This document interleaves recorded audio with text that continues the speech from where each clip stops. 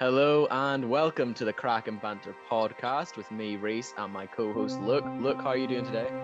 I am doing very well, thank you. Thank you for having me on the brand new series of the Craic and Banter podcast. It's a joy to be here. I'm in the new series mode.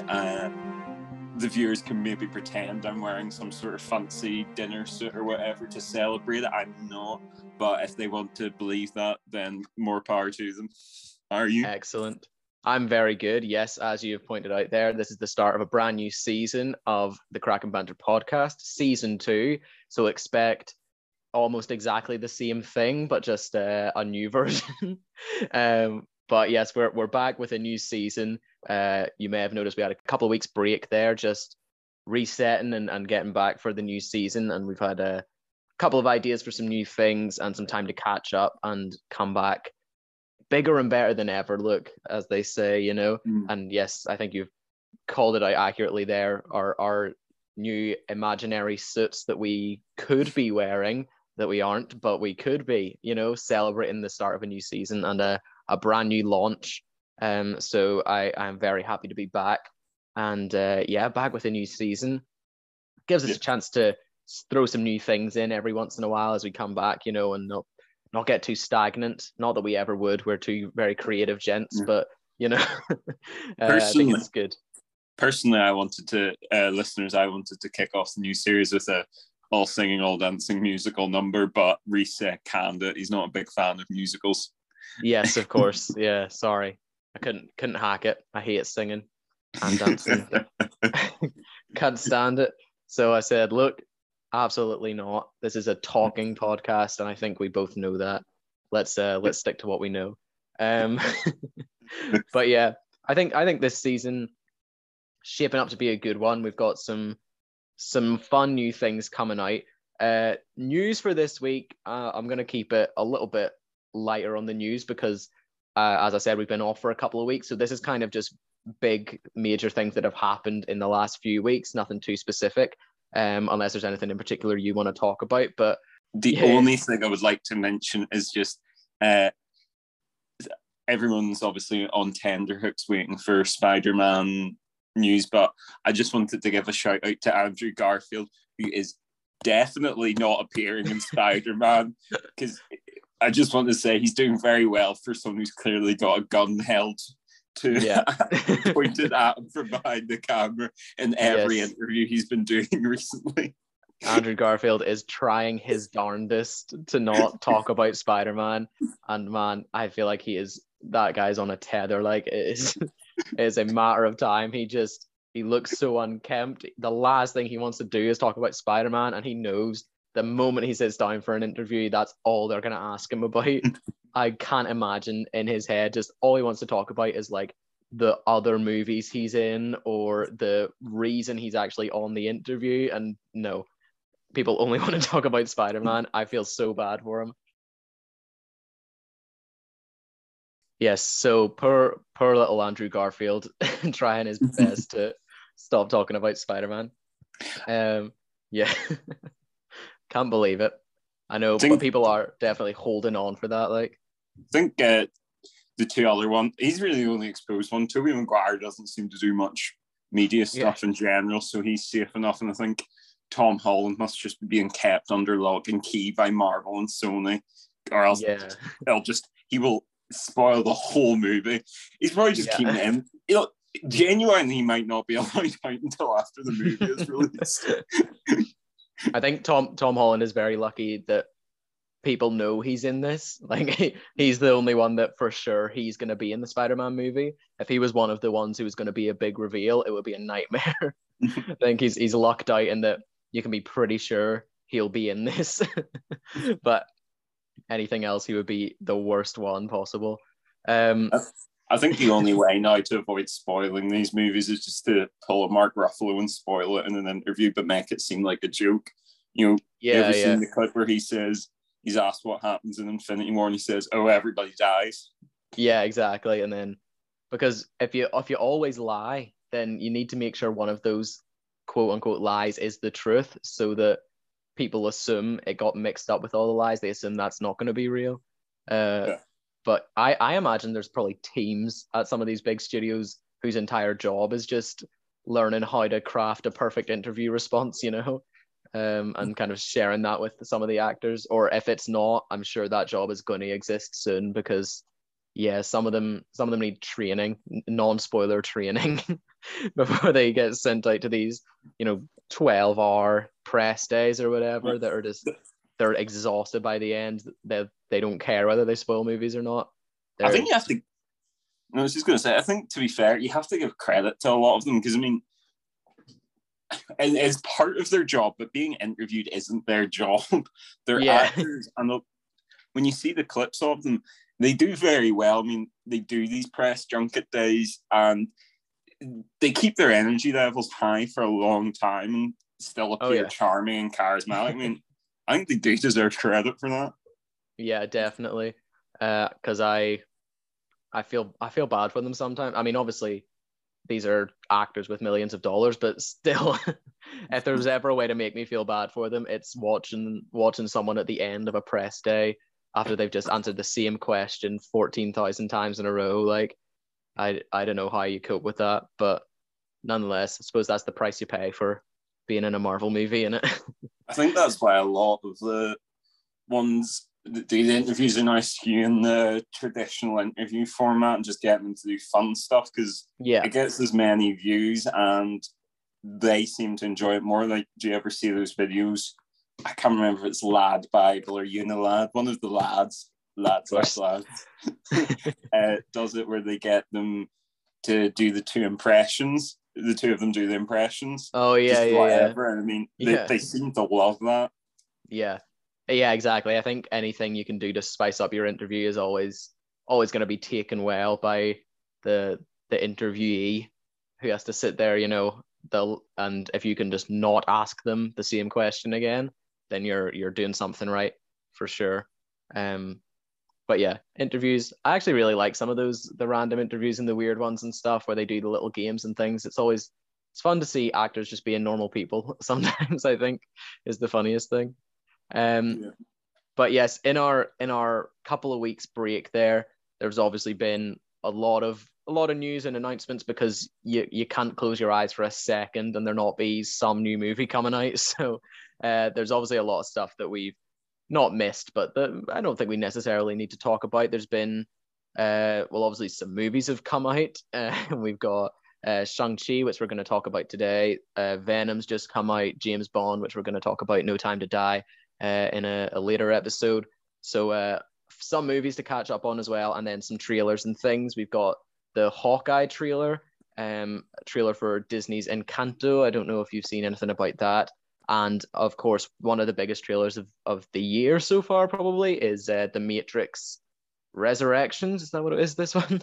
The new Matrix movie. Now, any of those trailers or anything else you've heard about or seen about exciting you at the minute, Luke?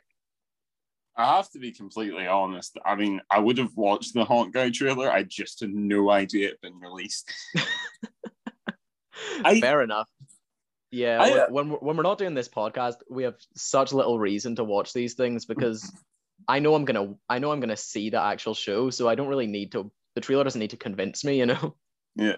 Well, all I was going to say is, you see, when you do something that's commonly regarded as a trilogy, you do a sequel movie like The Matrix Resurrection is a sequel to what has for years been called the Matrix trilogy.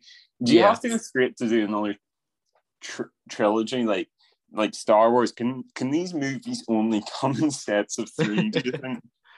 Oh, I don't know. Maybe. What did Jurassic World do? It's become the trilogy. It's become a trilogy as well. Yeah. Third one should be releasing at any point. No, I know it's been done for ages. I think it was one of the ones that got delayed because of the pandemic. Filming got delayed because of the pandemic, not the release. Yeah. But yeah, if that's the case, then I have to say the second Indiana Jones trilogy is off to a very poor start. They could do with following up with something better.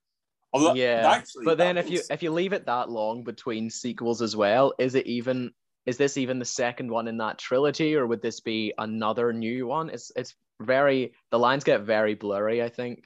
Listen, any effort to wipe Kingdom of the Crystal Skull off the face of the planet would make me quite a happy man. Yeah, I don't think anybody is claiming this as the sequel to Kingdom of the Crystal Skull. You know, I don't think anyone associated with this movie is trying to bring people back to that last one. So I would say probably going to be a bit of a disconnect there. But yeah, with The Matrix, I don't know, because it's also it's hard to tell from the trailer as well. I think this trailer kind of where we've got very little of what the movie's really going to be, or there's, you know, some red herrings or something in there that I feel like, because what we saw in this trailer looks very like The Matrix. I wonder, either are they going to go down sort of the Force Awakens route of like retreading a lot of old stuff but introducing a newer audience, or is it going to be what you saw in the trailer barely scratches the surface, you know, and there's a whole nother story here. I would assume it's more the second one, just because it's The Matrix. I feel like they wouldn't do The Matrix again, but equally it depends how, you know, cash grabby it is to a certain extent as well. But I think I have more faith in them than that. I think it could be something cool. But equally, I'm not like, The Matrix isn't my life, you know, so I don't really mind too much if this is awful. If I'm being completely honest, it doesn't really excite me at all. Not Yeah. like in a negative way, more just because I still haven't seen any of the original Matrix movies, so a lot of this means very little to me. Yes, that's definitely fair. No, I know what you mean, and I'm similar. I have seen the original Matrix movies, but I sort of just liked them. I think obviously they came out before our time, so I didn't remember it at the time, and obviously kind of I knew what it was before I watched it, if that makes sense. So I was very much aware of the Matrix, so nothing in it kind of blew my mind either. In that kind of weird, you know, it's been parodied so many times to the point where if you watch it after you've seen all the parodies of it, it's kind of a bit of a weird experience, you know, to see something that you've only ever seen a copy of a copy of a copy of it, and then to watch the original feels like another copy, even though it's not. So it's a bit of a weird one to like come back to when it's so unbelievably famous, you know. Yeah, I was going to say it's so entrenched in pop culture now. It Yeah, kind of feels probably it's not quite in the same scale, but it is a little bit like what it must have been to try and do the new Star Wars films back at the end of the 90s. It's just, you are touching back upon something that people thought was never going to get any new additions.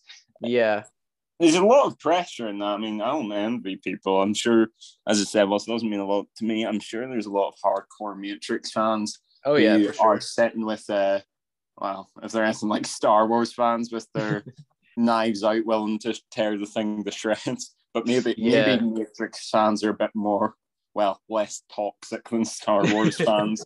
Maybe, yeah, they're a bit more chilled potentially. Yeah, but it definitely is. It's just, well, when something just becomes so big, you know, there are so many different ways it can go, and it's hard to really try and pinpoint a direction that you think it should go in as well, because you know there's such a variation in fans, so you're never going to please everyone, and you just sort of have to hope it's good. But I'm not going to mind if I don't like this Matrix movie. I'm not going to be too bothered by it. I'll be okay with that.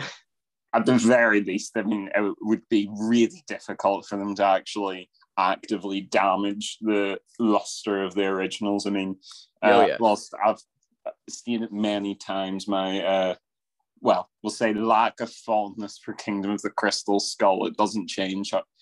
In fact, if anything, it probably makes me love the original three more, because they just look so much better in comparison. Yeah. And you have that like, well, thank God I got those first, you know? It's that thing of like, imagine if they made Kingdom of the Crystal Skull as the first one, and then you never would have got to have seen the other Indiana Jones movies, you know? It's like, well, at least it was three great ones before they messed it up, because sometimes you don't get quite that lucky anymore. So yeah, sometimes you just gotta take what you get, and yeah, just because something comes out that you don't like, it doesn't mean the things you like disappear. So take that, toxic fandoms. I still have to say, like, I maybe to quote Wham. Well, I'm not quite once bitten, twice as shy, though, because, I mean, I think I'm still really looking forward to Indiana Jones 5, just because I think the casting I've heard is superb. I mean, I think we discussed this, but I think with Phoebe Waller-Bridge being in it, I think it's an inspired casting choice. I'm sort of hoping she's like, not quite Lara Croft, but sort of, no, actually, I know who I'm hoping she's like, The Mummy.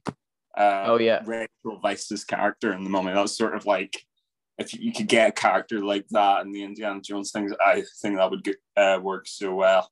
Yeah, definitely. I think that's definitely something that's maybe been missing before, or certainly something that would slot in very nicely into that universe. So yeah, I agree. I think that'd be class. Now, last thing I want to talk about before we get into our movie review, because it's been certain. I don't know if it's been running the headlines this week, but certainly running the hearts of movie fans and video game fans, and that is the Mario movie cast. Look, have you seen this? I have, and I've been enjoying all the memes. I've really struggled to actually gauge people's reaction to it. I think it's quite a good cast. I don't have any problem with it, but I really can't tell what other people are thinking. Yeah, because the jokes would make it seem like people hate it, but also it's like the jokes also they're not deprecating enough for me to think people maybe don't have some kind of fondness for it as well. So I know what you mean. It's very hard to tell what people actually think. I have no idea. I think I was definitely shocked to see Chris Pratt cast as Mario, but I think it was so much shock that I had no opinion. It's just like, okay. Do you have the cast list handy just for people at home who might not have heard it? I remember some of it. That's all I can offer you. We have Chris Pratt as Mario and Charlie Day as Luigi. Now, Charlie Day as Luigi, I think, is very, very funny. I think that's great. I'm assuming they're not going to be Italian, or at least they're not going to try and do Mario and Luigi's voices, right? Like Chris Pratt and Charlie, surely you don't get those two to not do their own voice. Do you know what I mean? I feel like 100%. It would work in the context of his character, and it's always something to do a really awful Italian American accent. Oh no! I mean, maybe, but yes. The other thing is, I cared so little about this movie before. I feel like this is just one of those things that it's to make people think about this movie and talk about this movie, because a Mario movie, like what, But yes, we also have Jack Black as Bowser, which I'm a pretty big fan of. I think that's pretty funny. I hope to God he sings in this movie. We get a little Bowser, Jack Black, just singing along to like the Mario music. I want to see. That's my dream for Jack Black cast as Bowser. I mean, I don't know. Maybe we won't. They won't go quite that far, but we can hope. We also have Anya Taylor-Joy as Princess Peach, which I think is pretty good. Peach isn't exactly a major role in the original game. It's not like anyone's a particularly major role in the Mario games. It's very much they're not wordy games. Yeah, they're not largely story based. And then just to run through here, Seth Rogen as Donkey Kong, which is quite funny. Fred Armisen as Cranky Kong. And Keegan-Michael Key as Toad. They're kind of the biggest ones, which is hilarious. I just don't know. I am still looking at all these. I mean, it's kind of like almost weird, because I think it's a perfectly good cast. I actually think it's good casting, but it also does have kind of the feel, when people do fan casts of movies and they end up with kind of an unrealistic list. Yeah. And it's just usually like a mix of like internet favorites, like Jack Black or Jim Carrey, or with like the mega stars of the moment, in this case Anya Taylor-Joy and Yeah. Chris Pratt. It does kind of have the feel of a fan cast. Like, yeah. It's just so like star-studded from top to bottom for what is, let's be honest, quite silly source material. There's no like just okay, we'll get a big name for maybe the top 3 characters, and then we'll just sort of fill it out with more minor actors. It's like, no, we got money to spend, and we are going to spend it. And it feels like, as weird as I think some of the choices are, they feel like real choices that people like sat down and thought about. You know, they didn't go, okay, Mario, just cast whoever. You know, it's not like that. These are, you know, they're one layer deeper, I think, than the surface level kind of just pick whoever you would pick to do that voice. You know, it's like, I find it interesting. They just got really lucky, and their first choice for every role was available for when they wanted to do it. Like, they maybe lucked out. I wonder did they time this, like these not interviews, but like meetings and things with the cast and with sort of agents and things, did they time it perfectly over COVID where everyone was so bored and was willing to do whatever they got offered? You know, did they just, no one had done a role in like 4 months, no one had any idea what they were going to do next, and then along comes Nintendo with the Mario cast list, and you're like, yes, I'll do whatever. And I mean, also it's voice work, you know, so here's a few million dollars to sit in a booth and say it's a me a few times. I mean, I imagine they're all pretty happy to do that, you know. It's a me too. No, I was going to say, to be fair, actually, this is more of an aside really than something relevant. I mean, Keegan-Michael Key is a real worker. I mean, Jordan Peele is, I suppose, the bigger name now, but I mean, I feel like I see Keegan-Michael Key in far more things than Jordan Peele. I mean, I know that's more because Jordan Peele's behind the camera these days, but like Keegan-Michael Key seems to be a go-to guy for comedy movies and stuff at the moment, because you do see him in literally everything. Yeah, and he always brings it to in everything he's in. Like even a middling movie, his jokes will be good, you know, which is always great. I'm always happy to see Keegan-Michael Key in anything. Absolutely. Similar goes for the rest of the cast. To be fair, I'm always happy to see most of these people in things. So, it's such a good cast. If you just read the cast and didn't know what they were being cast as, you'd be like, man, this is going to be a good movie. And then it's just, the curveball is that it's Mario. I think that's the weird part, you know, for me, is like, man, I like all those actors, and it's a Mario movie, you say? So it's just, it throws that extra little what the hell is Hollywood talking about thing that I always love and always appreciate, is just the mysterious world of Hollywood executives trying to come up with movie ideas, and I love it. I absolutely love it. So definitely interested to see where the Mario movie goes and what it's going to be about. Presumably, I mean, you can't really make like the Mario games into a movie, can you? I don't know. Well, the ones where you do like the JRPG stuff, I suppose they've got material, but I imagine it's more just going to be loosely connected to maybe the classic Mario plot, where they've got to go through different worlds to finally reach the castle and see a Peach. But I imagine it'll probably be a bit more narratively complicated than that. And obviously, with us being a more enlightened society, I can't imagine Peach is just going to be a complete damsel in distress like she is in the games, you know, because it's 2021. Exactly. And also, I'd be a bit annoyed if they gave Anya Taylor-Joy so little to do in this movie. That would be a bit of a waste, I think. So, definitely. It is animated, isn't it? I've just been assuming it is, but I think it's Illumination, maybe. Oh, okay, yeah, that makes sense. I quite like. I like a lot of the Illumination stuff.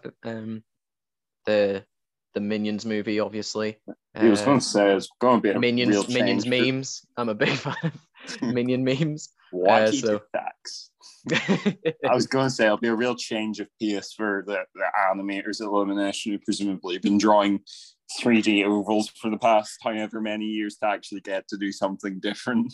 To draw a person for the first time in a few years, yeah, for sure. But yeah, that's always good to have a little bit of weird random news on the podcast that's a bit strange and confusing. So I'm glad we had some to come back to because it's my favorite thing.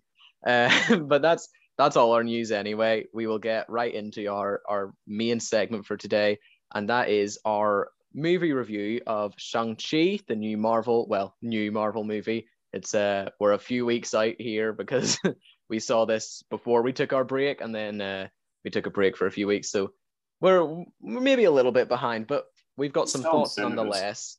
It's still in cinemas, exactly. It still counts. So we will be doing this as part of our quest for the best movie of all time, where we give these movies a score in different categories, giving it an overall score out of 50. And then we compare that to some of the other movies that we've reviewed, so that within time and many more seasons of this podcast, we will find the greatest movie of all time. Now, before we do all of that, we'll give a very quick spoiler-free review. Just so in case anyone hasn't seen it, we'll just sort of share our thoughts quickly. So, look, spoiler-free review. What did you think? Well, if it was to sum it up to a small number of words, I would say man punches things, including his dad, until he finds inner peace. I think the main thing I would focus on in a spoiler-free review, it's a decent story, but what I can't remember if this was my prediction based on what I saw in the trailers, or I read someone else say this. If anyone cares to find, they can look through the episodes until they find the episode where we discuss the trailer. But it was discussed at a time, well, or sort of from the trailers, could this be the best sort of fights, have the best fight scenes in the MCU? And I am delighted to say that, in my opinion, yes, it does. This is proper top-class action choreography, and it's brilliant martial arts choreography, not just by the standards of a non-martial arts film. This can honestly set aside some of the great martial arts films as an example of how to really draw the audience in and tell a story with fists. Yeah, I really enjoyed this. I mean, pretty much at this point, MCU don't miss, but the fact that they're still striving for quality and to try and reach into new genres that they haven't before and succeeding is, in my opinion, very admirable. Mm-hmm. Is it necessarily the best MCU movie? Probably not, but it's definitely in the top half rather than the bottom half. And it's a very strong sort of, I know it's not the first film of this phase, but yeah, as one of the films at the beginning of this phase, it sets it up very well. And I'm quite excited to see where we go next now with your quantum manias and your multiverses of madness and all that. So yeah, I really liked it. Most definitely. Well, I think you've given a very coherent review there, and I would agree with, I think, all of it. So without retreading too much of what you said, I would say I definitely agree. And yeah, it's a movie that looks absolutely amazing. I think that's probably one of the best things about it, is just looking at it rather than watching it sometimes, is actually just looking at something so beautiful on screen. Yeah, as you're saying, kind of about this not being the first movie in this phase, but certainly what feels like the first movie in a new direction for Marvel, I think. Yeah, absolutely. Sort of not a new genre, but moving into kind of a mix of genres that they weren't using before. Certainly with the martial arts aspect, I think they handled really, really well, and I think it looks just so good. And compared to Black Widow, which, if anyone didn't hear our review, is maybe the movie we've been harshest on, and it absolutely wasn't bad by any means, but after sort of seeing that and it being kind of the start of this new phase to a certain degree, having this felt like a fresher start and like something really new and different. I think because Black Widow was very familiar with the MCU to what we had seen before. This felt like, oh yeah, we're getting some really cool new stuff here that we haven't seen before, and that I'm very, very excited to see more of. So it was very good, both in terms of just in and of itself, but also for setting up and introducing things that really for sure excited me. So that's all I'm gonna say before I accidentally spoil something. But yeah, seems like we both definitely liked it. Would you say, Luke? Yeah. Oh, absolutely. For sure. So we'll just get right into our spoilers then. Honestly, thought that might have been Mephisto at the end. There was a chance. I was like, are we gonna get a Mephisto here? There's some kind of giant demon entity behind this door to what's arguably hell or some kind of afterlife, maybe, because his dead wife was there. Maybe it's hell, but it wasn't. It was just evil pterodactyl things, squid pterodactyl things. I don't know. Kind of reminded me. I thought it was a bit Lovecraftian, the sort of soul sucking monster that that wanted to get some Dragon Balls. So we had that in common with Goku. Yeah, for sure. No, actually, I really liked it. I think there's good and bad parts. We'll just start working through the categories, I think, to keep us on track a little bit before I start talking about random stuff. So first thing we'll talk about is characters. We normally spend quite a while talking about this. Characters in this movie, like all Marvel movies, the characters kind of shine. They're comic book characters, so they very much do lead the story. I think probably in this, it's probably one of the Marvel movies we've got like the least character work in. As you said, there's very much a focus on the kind of the action and the visuals. Not to say that we didn't get character work, we obviously did, but I think for a movie that introduced almost entirely new characters as well, we got a few returning characters, which was great. I loved seeing some of those guys come back. Wong especially, shout out to Wong, because every time he shows up on screen it's just a blessing. So shout out to that. But for like almost entirely new characters, I was really impressed with this. What did you think of characters in this? Standouts, anything like that? Well, I think we discussed this during the trailer, that I said that I hadn't realized Awkwafina was going to be in it. I was really excited about that because I think I love Awkwafina. I think she's so funny. And she was. Awkwafina. Or Awkwafina. It's not the only, that's the only thing I'm not sure. Spell Awkwafina, but it's obviously always said with like an American accent, so it's hard to tell with our accent how you should say it. Yeah. But anyway, she knocked out of the park. She has properly set herself up now. I mean, she's got now this gig in the MCU. I think she's going to be in more stuff now, because I thought she was really good in it. Not just the comedic stuff, but I thought she played her character really well. Yeah, definitely. As like a sort of humor as a defense mechanism type of character, it felt like it, and a lot of times. So seeing her kind of when she became more serious and when she kind of found a direction in her life a little bit at the end as well, it felt very earned, I think, given what we had seen so far with that character. It felt deserved, and kind of you want to see this character do more stuff and kind of become a bit of a hero, which I really liked. We obviously have Simu Liu. I'm going to pronounce all these names wrong, sorry, as the titular Shang Chi. I did appreciate in the movie getting the little explanation of how to pronounce the name, even though I'm almost definitely doing it wrong still. But I liked that inclusion, because it's a name that everyone was pronouncing wrong, because everyone said Shang-Chi, and I think we said it in the podcast as well. Because it was a name that was forever written down and only read, because it was from comics.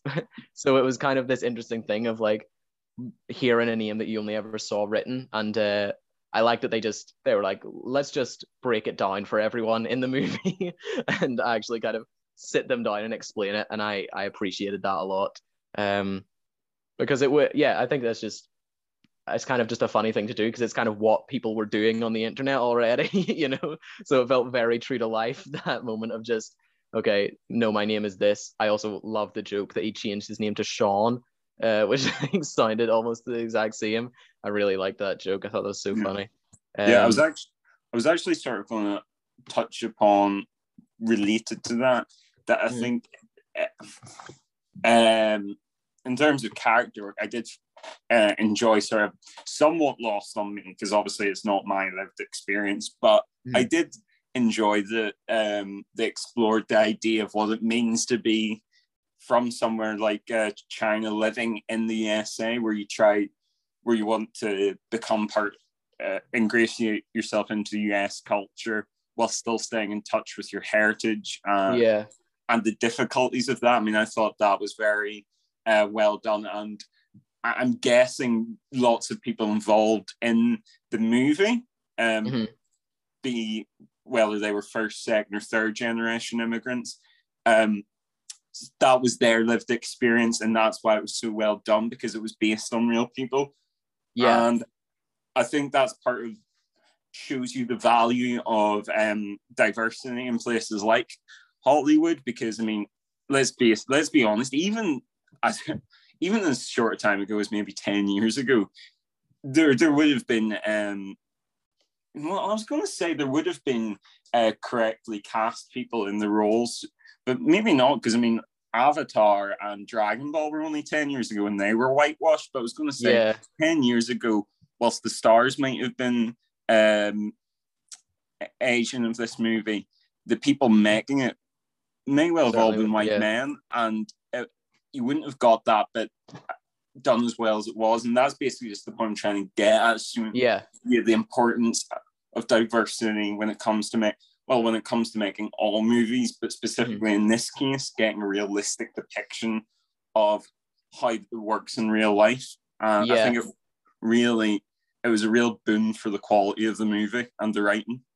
Yeah, I agree. I think, as you say, it's not our lived experience, but I thought it did feel, certainly to me, real, in that sense of there was no focus on it in like a particular way, other than just it was their real life, if that makes sense. It wasn't like absolutely. It wasn't anyone's defining feature, because obviously it isn't anyone's defining feature in real life, you know. So I think that's what made it feel real, is that it was there, and it obviously existed, but it wasn't the whole character. Was the fact that they were you know, as you say, whatever generation of immigrant. I think that's part of it, because that's what life is, you know. And I think that sounds so simple, like when we explain it, but as you say, it wouldn't happen without that diversity behind the camera as well. So obviously important, in case anyone didn't know that. Obviously that's important. So yeah, it's definitely worth talking about, and having more movies like this. I think, you know, we wouldn't have got a movie that looked like this without that. So I just loved it, and I think there's kind of seeing just such a different attitude towards this movie. I suppose that having that inspiration then also kind of influences so much about how the movie looked as well, which I think I've definitely appreciated in having this new direction for Marvel, which is something we'll talk about a little bit later in some of the other categories here. But yeah, certainly came through in the characters. Who else do we have? We had, well, as I say, Wong returning, which is always great. I like what they're doing with Wong now, because it sort of felt, you got a bit of it in Doctor Strange, but I think it was really shunted to the side in the original Doctor Strange. But now he's been in a few more things, and it looks like he's going to be in even more things coming up. His personality's really coming to the fore. He's just a really entertaining, well-written character. Yeah. I agree, because he is smart, but also like funny, and doesn't have time for anything ever. Like, he's constantly just on to the next thing, which I think is really, really funny, because he just feels like he doesn't feel like he has any time to like join in with this superhero crap, I feel like he would call it, you know. Like, it feels very much like he's sort of allowing the Avengers to go and play their games and sort of have their fun, while he's doing real work, kind of stopping multi-universal beings from destroying magic and stuff, you know. And he's like, yeah, okay, fight your robots, I've got stuff to do, you know. And I find that really funny. That's certainly the attitude I seem to get from Wong in in all the movies he's appearing in now. which I'm a big fan of. Related to Wong and another character in the film, I'll call upon your Marvel expertise here. Would I be correct in saying his Fight Club partner was discussing this was Jordan? Was it A-Bomb? I believe it's Abomination, who did show up in the Incredible Hulk movie. A different looking version. This one looked more comic accurate, but we are meant to see Abomination in the She-Hulk series, so we'll know then for sure if it's the same or not. But certainly, yes, one of those hulky characters. Yeah. But as far as I know, it was Abomination. So exciting. That's like seeing that. Yeah, that's what we weren't sure about, whether it was A-Bomb or Abomination, but that explains why I thought it might have been A-Bomb, just because he didn't look like what the Abominations I've seen do. But that I just wanted to pick up upon was interesting, because as you mentioned, the She-Hulk movie, like that's 2 characters in 2 movies from the Hulkverse. So it's really sort of being reintroduced into the MCU. I mean, obviously Hulk's always been there, but I mean, it was just really Hulk on his lonesome. Yeah, and there was definitely like what seemed like a bit of a kind of distance being kept from the whole Hulk series and kind of everything attached to it. So yeah, it's nice to see those characters coming back over, and Hulk actually being a big player in the MCU, because I think they were a bit scared of making any more Hulk movies, which is understandable given the previous attempts. But certainly cool to see those characters, because there's so many cool characters in the Hulk series, like in the Hulk averse, that it would be worth seeing. Last bit of Hulk discussion in a movie that didn't actually have anything to do with Hulk, but did you notice Bruce wasn't in the Professor Hulk form anymore? He was just normal Bruce Banner.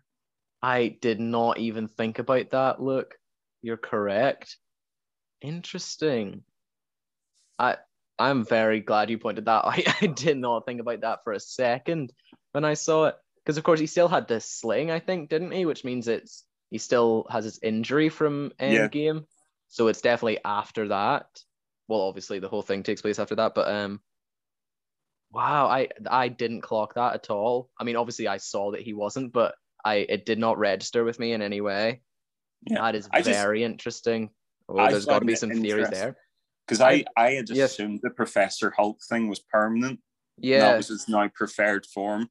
Yeah, because of course, even at the end of Endgame, I think at Tony's funeral, I think he was in the Professor Hulk form as well. Like, I don't think he came out of that at all in Endgame. That's very interesting. I haven't seen anyone talk about that either. That's a good spot on your behalf, look, because I've not seen anything about that actually. Yeah. That's gonna raise a few questions now, but I mean, it's probably just they didn't want to do the CGI anymore, or they just thought, let's not do this. Also, because Professor Hulk maybe got memed too much, they didn't want to keep using that character. I don't know, but it'll be interesting to see, if that is like a story thing. If there's a reason maybe he's not staying as the Professor Hulk version anymore, or I don't know. We'll see. But that's kind of cool, because I really liked Professor Hulk, but also there's a million other Hulk things they can do with that character as well, and I think maybe just having him have figured it out off screen maybe might ruin your chances to explore some of those other things. So I want to see what else they do. I want them to do the gangster Hulk, the gray one. He wears like a giant pinstripe suit. I want that. I want that guy. Yeah. No, that's my dream. Probably they had to change it, because realistically the Hulk character is the struggle between the Hulk and Bruce. I mean, if they're in harmony, there's not really any point to the Hulk. Yeah, I think it made sense for Endgame because obviously it was funny, but also then it meant you didn't need to also include that character dynamic, which maybe would have oversaturated the movie. So I think it was probably a good move for that. But yeah, it does make sense to have that character maybe take a one step back so we can see some more of that struggle, because I think that would be cool. Well, before we finish off characters, we should talk a little bit about the Mandarin, or the second Mandarin we've seen. The leader of the Ten Rings and Master War Chief wearer of the Rings of Power himself. Pretty good, pretty standout in this movie. Actually, I really liked him. I thought this was a very menacing villain, but quite a dynamic one as well. Probably one of Marvel's stronger villains that we've seen recently. I don't know. What did you think? I really liked it. Yeah, I mean, I think I quite like the character. I just find the level of power the rings bestowed maybe a little inconsistent, but I suppose technically a lot of the power was offset by the protector granting power to most of the people that fought him. I don't think we really got an idea of just how powerful the rings were. So I think that would have been interesting. But I think, well-written character, because his intentions were good. He just couldn't, he was so blinded by grief and madness that he couldn't really see reason. So I think definitely more interesting than a lot of villains. Probably wouldn't necessarily say he was my favorite villain ever, but better than the average one. Yes. This whole movie, just not quite the best, but still better than average. Very good, yeah. Sort of just one level above doing the easiest thing, which I think is appreciated. Okay, well, there were many other characters, but I don't want to dwell on anything for too long unless you have any more to bring up. Yeah. I can't believe you mentioned the actual Mandarin without mentioning his of course. his imitator. Of course. Often imitated but never replicated. Ben Kingsley showing up again, reprising his role. Hilarious. So I didn't know he was in this. I had no idea. I hadn't seen anything about it until I was in the cinema. So very funny to see that character back. I didn't think they were going to do that. But really, really great. I think, again, just a treat to see him on screen and just lots of little jokes. And I think that's really good. I would like to point out that I feel like I was proven right loads of years in the making, but I found Trevor Slattery really funny in Iron Man 3. And probably one of the favorite things about that movie, which I don't dislike Iron Man 3, I just think it was pretty much just okay. But everyone at the time was furious because like, oh, this isn't the real Mandarin. Marvel have ruined the character of the Mandarin. But I was like, he's clearly someone just impersonating the Mandarin. He's not the real Mandarin. The real Mandarin will come along at some point. And I was right, although obviously the Mandarin isn't actually the Mandarin. And he found that term quite amusing, being come up by ignorant Westerners. But it redeemed the character of Trevor Slattery in a lot of people's eyes, because now they could like, oh, now we know he's not ruining this great villain. We can just appreciate the comedy. It, yeah, exactly. And Ben Kingsley, for someone who's like, I would have always thought of as super serious like actors and proper Oscar stuff, has absolutely impeccable comedic abilities. Yeah, exactly. I was gonna say to see him, it's always so fun to see that, like an actor just who, as you say, you would associate with being so serious, and to see them just really like nail some comedy is just, it's really good, because sometimes you would just get a big name like that for the sake of it, and you wouldn't actually know whether this would be kind of their strong suit or not. So it's very satisfying to see that this really is like one of his strengths, and I hope he gets to do more comedy now. I think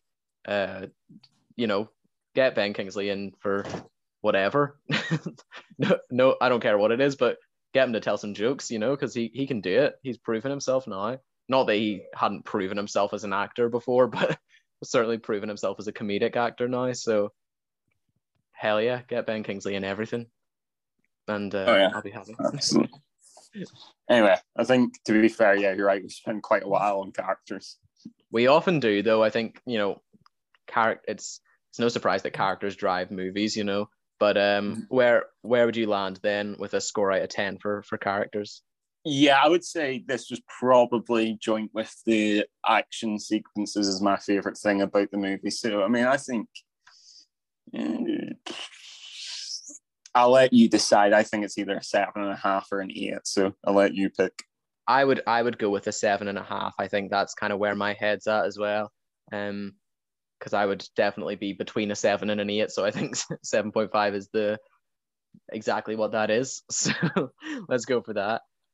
All right, direction we have next. Obviously, we both mentioned how this is a bit of a different Marvel movie and obviously has some martial arts inspiration. So I definitely think there's got to be some points in it for that, just for creating something so different. And especially we've mentioned a lot of times when it comes to Marvel, it can be very hard for a director to put their own stamp on it and to make something that's different. But I think that's definitely a big part of this movie is how different it looks and how much there really is quite a unique look to it. So I think definitely deserves some appreciation for that and some credit. Yeah, I was actually going to say, we'll get on to the action sequences obviously in a bit, but I liked a lot of the directorial choices in this film. I mean, as you said, it was more stylized than a lot of Marvel movies, and a much better color palette. I mean, loads of interesting environments like the Hong Kong Fight Club, the sort of, I can't remember the name of the place they go to, but sort of the different world. I thought the nature and all that looked really vibrant and bright.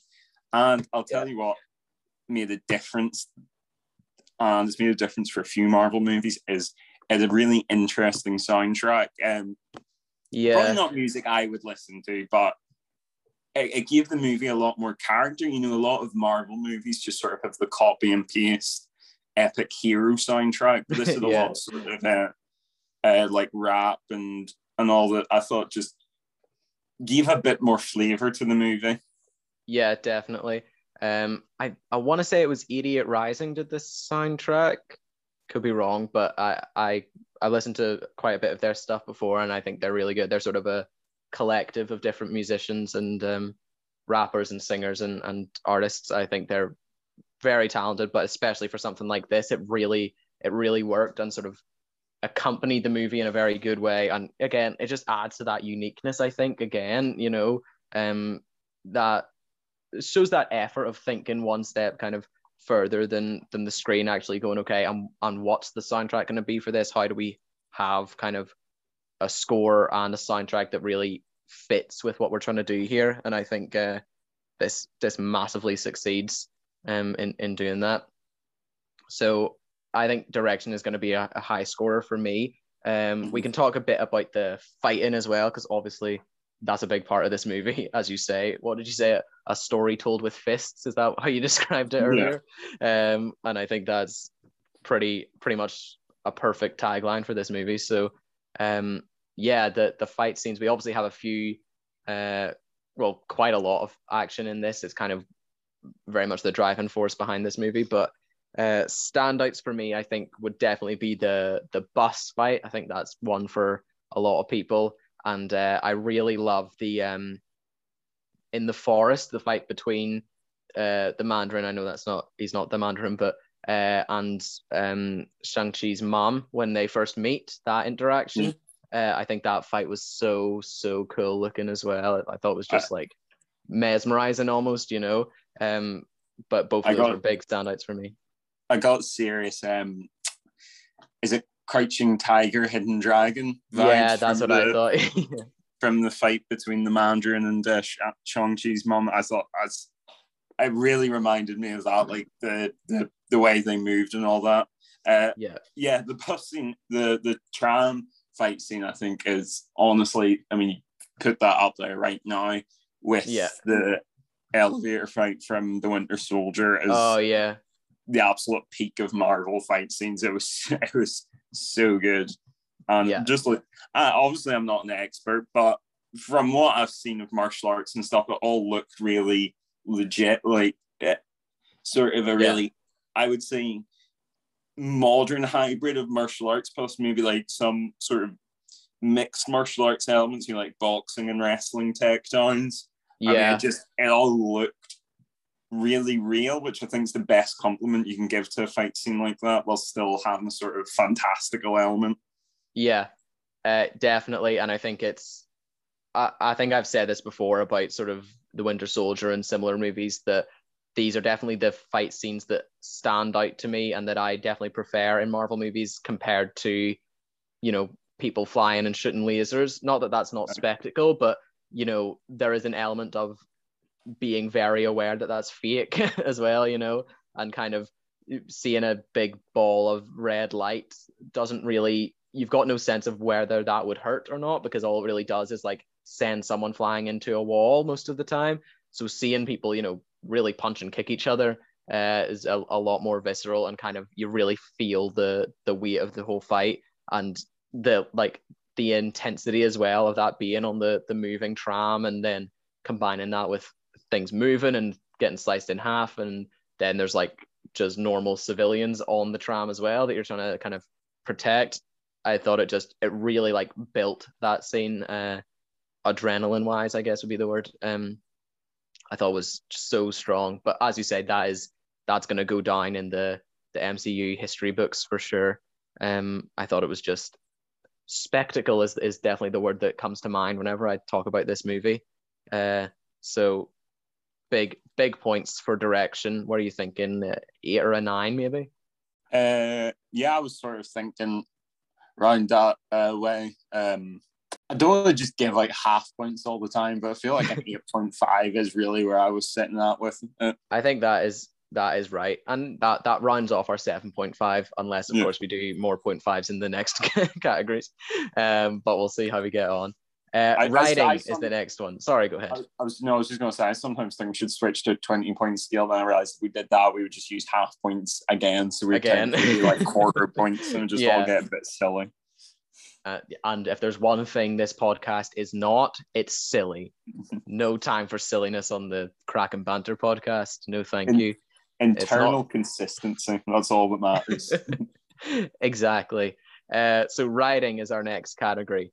I want to say, not that this is the weak point for me, because I still think it's good, but I think maybe certain plot points were a little bit generic, and some things, particularly like big dragon fight at the end, while I thought it was very cool, and I'm always happy to see a dragon, I don't think as mesmerized by that as I was by things like the bus or the tram fight and stuff like that, So maybe that would be my problem, is maybe some stuff felt a little bit rote, but equally it was still felt very fun, and like nothing was like confusing or anything, which I think is also a good thing in a movie like this. It would be easy to throw in, like when you have all these new characters and new things to introduce, it would be easy to kind of confuse people.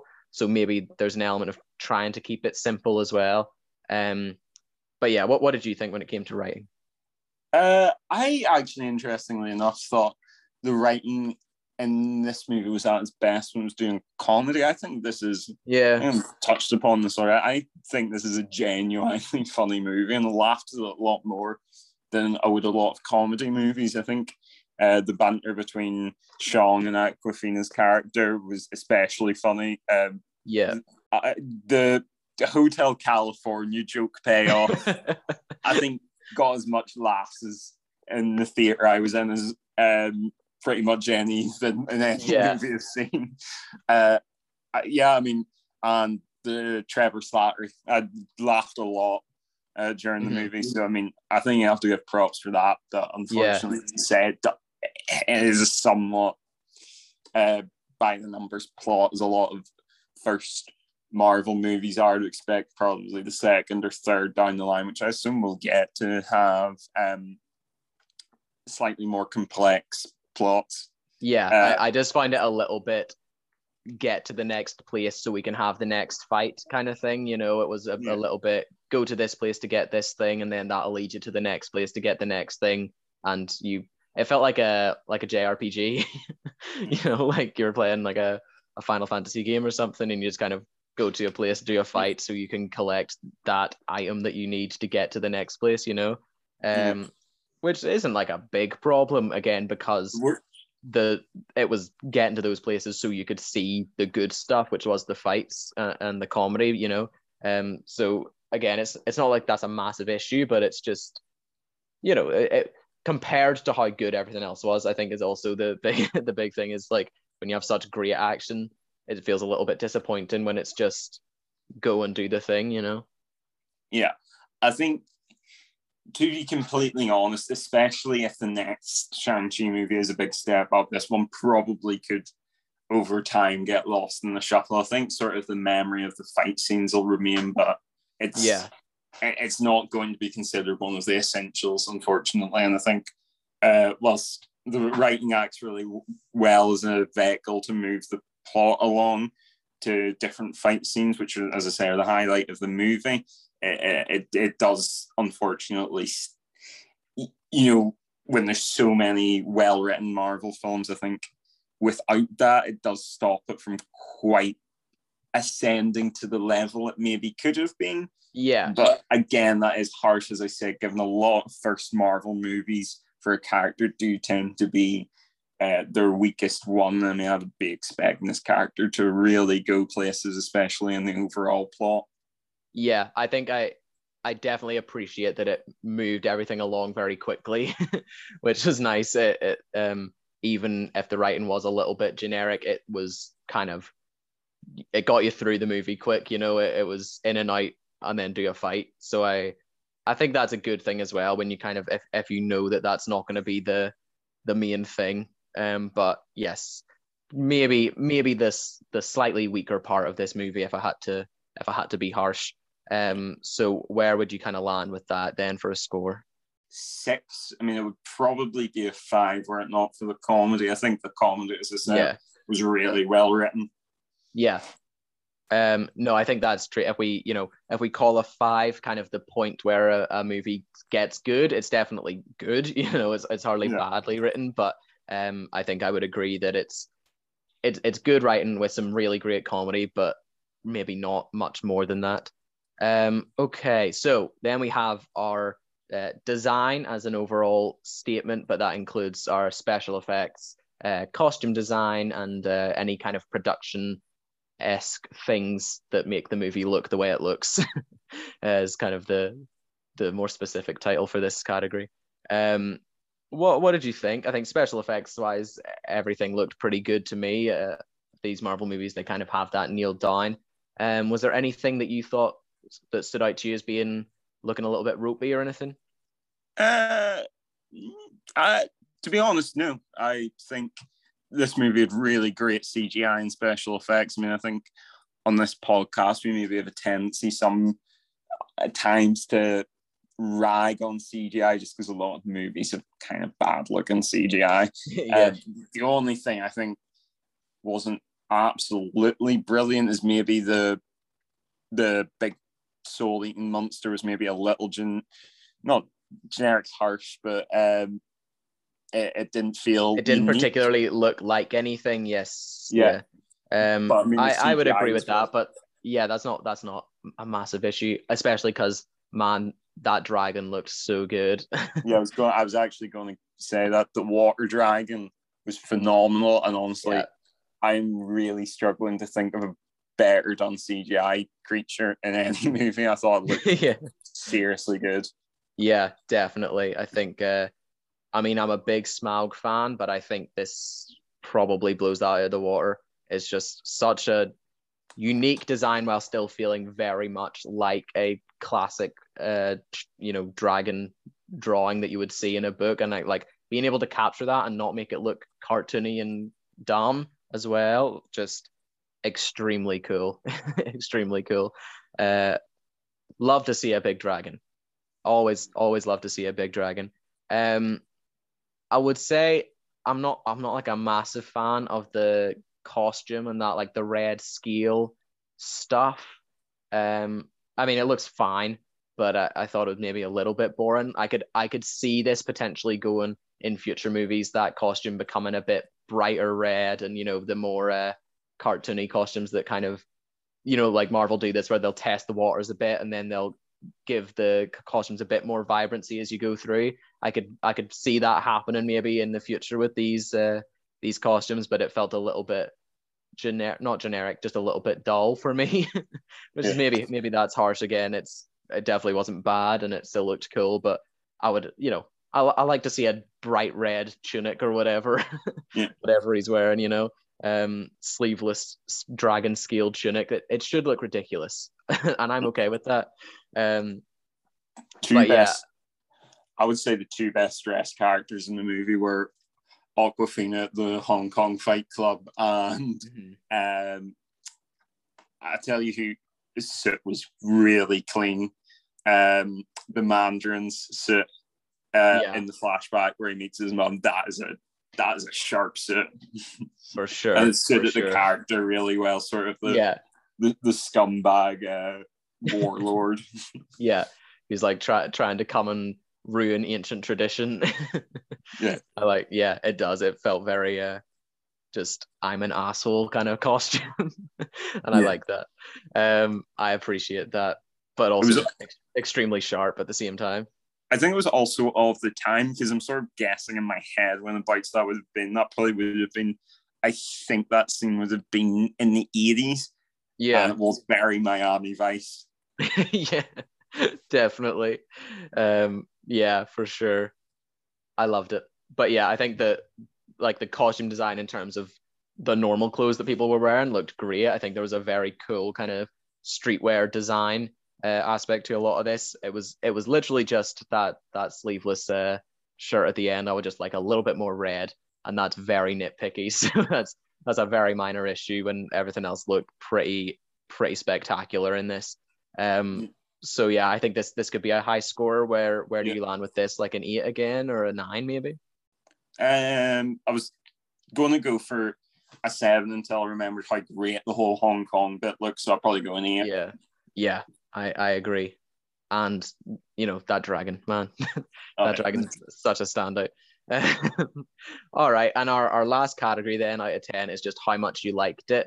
So all the things you loved. Obviously, we've had some great moments we're talking about there. Some of the comedy stuff and obviously the look and the action. Some really wonderful things in this movie. So how much did you like this look out of 10? Well, to be honest, if we consider the point of cinema is ultimately entertainment, whilst I have maybe nitpicked on some things, I mean, as we do as a review ultimately, the point of cinema, as I said, is entertainment, and was I entertained? And I would say very, very much so. I would agree. This was a movie that was probably greater than the sum of its parts. The whole thing came together really well. I would say probably an 8 out of 10 for me. I would definitely agree. I was just flicking back there. We gave Free Guy an 8 as well, and we both really enjoyed that. And I would say I probably enjoyed this roundabout equally. I mean, it's hard to tell exactly, but certainly in terms of scoring, I think I would probably enjoy this as much as I enjoyed Free Guy. I thought they were both very fun movies, and as you say, when it comes to just pure entertainment, this very much hit all the right notes for me to be entertained, for sure. All right, well, finally to close off, we can give a optional bonus 5 to kind of boost that last score. So is there anything in particular in this movie that you think deserved a bonus point? I'm going to advocate for a +1 for the karaoke. That entertained me greatly. Most definitely. Thank you for bringing that up, because I think I would have forgot to mention it. That is definitely deserving of a bonus point. Most definitely. Wonderful. Love to see it. And then to the callback then when they do it in the post credits with Wong. Yeah. Unbelievably good. Oh, yeah, actually, that should...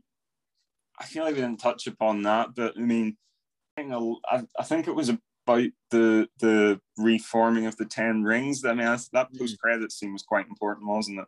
Yeah, or was it something else? Was that no, in the movie? It was. Yeah, it was post-credits. It was very unclear as to what it was they were talking about, but there's something in the 10 rings about where they get their power from, and it was maybe drawing its power from some kind of another universe or another dimension. It was very vague, and it didn't really tell us anything other than something's going on here, and this is potentially going to be a future villain or story point that we're going to have to come back to, which is very cool. I appreciate, or I like rather, that they're setting up how maybe these characters are gonna then intermingle with the rest of the MCU, because until that point, this was a fairly disconnected movie from the rest of the MCU. So I like that they're making Shang Chi and all those characters, they're going to be integral to whatever happens kind of in the future, and potentially this is going to be, because as we've said, we've got so many directions that the MCU is going to go now. So maybe this is another subsect of that. This could be, maybe this is a Dark Avengers or a whatever else, some other team maybe that's going to look at this, and then you've got multiverse stuff and space stuff and time travel stuff. So all these different things that kind of we can have different groups maybe, go off and look at. And I think that's very, very cool. But I'm glad that now these characters are going to be a part of that moving forward. Yeah. It did all seem important in my head. I'm sure I'm sort of not remembering something about the post-credit scenes, but I did register it as being important.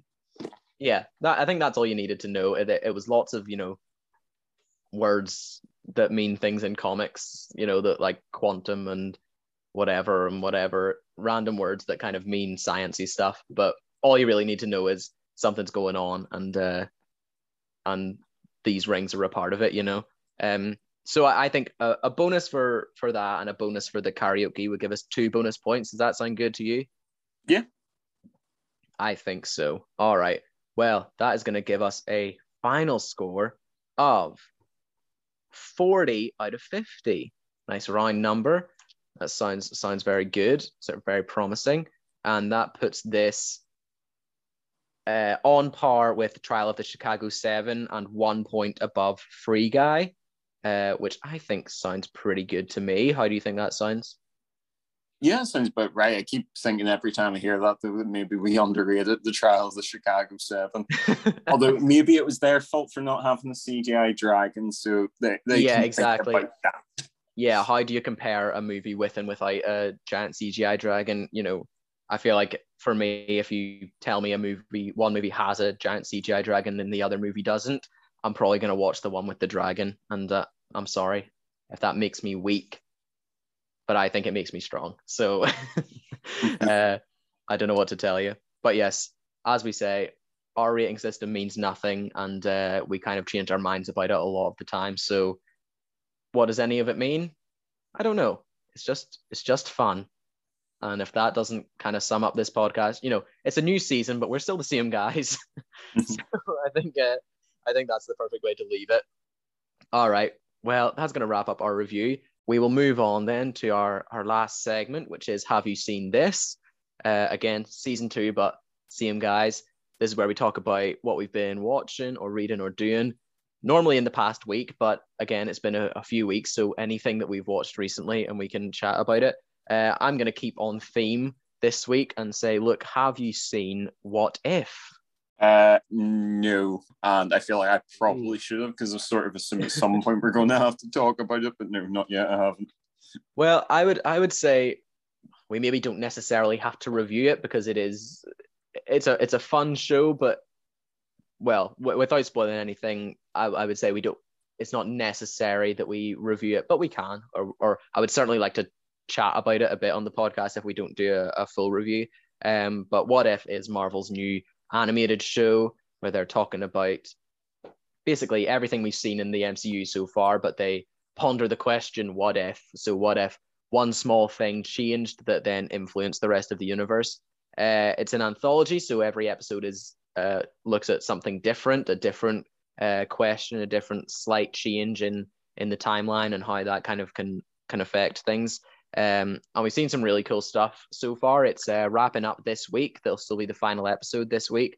And yes, we've just seen some really cool stuff. It's just a lot of fun, and I'm really glad that the MCU has kind of got to this point where they can do like the stuff the comics do, where they just kind of do nerd stuff, and they do these sorts of things where it's like these crazy, ridiculous universes that you wouldn't want to do in a movie, because it's so out there and it's so ridiculous that it's maybe a little bit hard to like craft an entire movie or entire series or a franchise of movies around, So I get why they don't do this for kind of the bigger movies, but it's certainly worth doing nonetheless, because they're very, very cool kind of scenarios to see these characters in. And I think it's also, I think a lot of this series is also like just testing the waters for potential movies they could make or characters they could use, and different directions they could take with kind of the bigger movies and series, which I think is really cool because there's some really, really cool stories within it. But I'll not spoil any of it because they are very cool, and I think well, I assume you'll watch it at some point, but it's definitely worth watching. So check that out if you're a Marvel fan. Not that there's ever not that we're ever going to run out of Marvel stuff to watch, you know. But I think What If is definitely one worth watching. It's also an animated show, bit different as well. Kind of, again, a bit of a new route for Marvel to go down in terms of the actual MCU. You know, obviously they've had animated shows, but they've all been disconnected. So it's interesting, and sort of, I just like all this new stuff that they're trying out. You know, that's the fun of having a very successful franchise that you can kind of move on and do whatever you want. So I've enjoyed watching What If. But look, what have you been watching? Or Before I tell you what I watched or played or seen, I'll tell you what I didn't watch, which was last Sunday. I don't have any internet in my flat, so I was stuck watching normal TV like it was the 1500s, dark ages. And I was looking at the schedule, and I saw E4 were showing the 2016 Jason Bourne. I'm a Jason Bourne fan. I've seen the 3 original movies plus the Jeremy Renner one, but I'd still never seen actually the 2016 one. So I thought, okay, great, not doing anything. I watched that, so we flick onto it as it's starting, and then the sort of thing, this doesn't look like Jason Bourne. Like the color palette was quite strange. E4 scheduled to put on Jason Bourne, but in actual fact, on last Sunday, showed The Chronicles of Narnia, Voyage of the Dawn Treader. What? Oh my God. So you flicked over to start watching Jason Bourne, and instead you watched Chronicles of Narnia, Voyage of the Dawn Treader. Did you watch it, or did you turn it off? No, I turned it off. I just went and played PlayStation offline instead. Like, I quite like the original Lion, the Witch, and the Wardrobe, but I've never felt that much desire to watch the sequels. I will say a little bit I saw, but a young Will Poulter was playing a very annoying child that was intentionally annoying, so it was actually quite funny. But yeah, no. So I didn't watch Jason Bourne, but nor did you watch Voyage of the Dawn Treader. No, I didn't. But I like this as a new segment. What have we not watched? we gradually roll out TV shows and movies that we haven't seen before. Okay, so what I did watch, I did promise eventually once I'd seen these, I would talk about them for a little bit. But Reese, have you seen either or Breaking Bad and Better Call Saul? I have seen a decent portion of Breaking Bad, not all of it, and I have not seen Better Call Saul, but I know you're a big fan. Okay, so in the space of several weeks, I watched all 5 series of Better Call Saul. There's a 6th and final series coming out next year, I think. This was, despite the fact I had only seen up to basically like a few episodes into the final series of Breaking Bad, way back in probably about 2014, 2015 time. For some reason, I never got around to finishing it. So I went ahead, watched all of Better Call Saul, absolutely fantastic. And then finally finished off Breaking Bad. And I think this is not going to be a revolutionary opinion. Those 2 series are just the peak of the format of television. They're so good. Just the pacing, the writing, the characters. It's all really, really good. I mean, I would happily watch another 5 series of Better Call Saul, another 5 series of Breaking Bad. But I mean, they've been spoken about so much already. I don't need to spend any more of the good folks at home's time evangelizing about them. Just like offer a recommendation that if you haven't seen them, I mean, obviously, probably whilst Better Call Saul's a prequel, I would still start with Breaking Bad, because Better Call Saul has some flash forward scenes showing what happens with Saul post the events of Breaking Bad. But yeah, well worth the watch. And I just need to watch El Camino, which is obviously the Breaking Bad movie, and I will finally finished off all available Breaking Bad universe content in anticipation of the final series of Better Call Saul next year. And who knows, there may be something else set in the same universe after that, but that's all we have for the moment. Great. Yes, I think for sure Breaking Bad will go down as one of the most classic TV shows kind of all time. But I think Better Call Saul deserves to be held up there as well alongside it. I think a lot of people, they kind of, it's Breaking Bad and then done. And I know I haven't seen Better Call Saul, but just from hearing you talk about it a lot, I think it should be not forgotten about. If you're a Breaking Bad fan, I think you should not ignore Better Call Saul. Absolutely. Well, there you go. Some nice reviews. Nice to be back. We had a few weeks, so we had some time to actually catch up on watching stuff, which is good, because sometimes I come in here and I actually haven't even watched anything for a week, unbelievably. All I've been doing is like rewatching old stuff that I've seen a million times. So nice to have some new stuff that I've actually seen and I'm actually able to come in and talk about. So yes, thank you very much for joining us. Thanks for coming back for a brand new season. We're thinking of starting some new segments and maybe some different episodes and things in the new seasons moving forward. So if you have any kind of suggestions like that, please let us know for some new wacky content for the podcast as we move forward. But thank you very much for listening. We're very happy to be back. This has been the Craic and Banter podcast. I've been Reese. He's been Luke. If you want to get in contact with the show, you can follow us on our social medias. We're on Twitter. We're on Instagram. We have a subreddit. If you want to email us a question or suggestion, you can email that to craic-and-banterpod@gmail.com. Tell us what to watch and we will watch it, or ask us a question and we will answer it. But thank you very much for listening. Luke, could you close us out, please? Yes. I've been Luke. He's been Reese. Thank you for listening to the Craic and Banter podcast. The last thing I have to say to you is I ghost wrote Donda. Thank you for listening. See you next week. See you next week.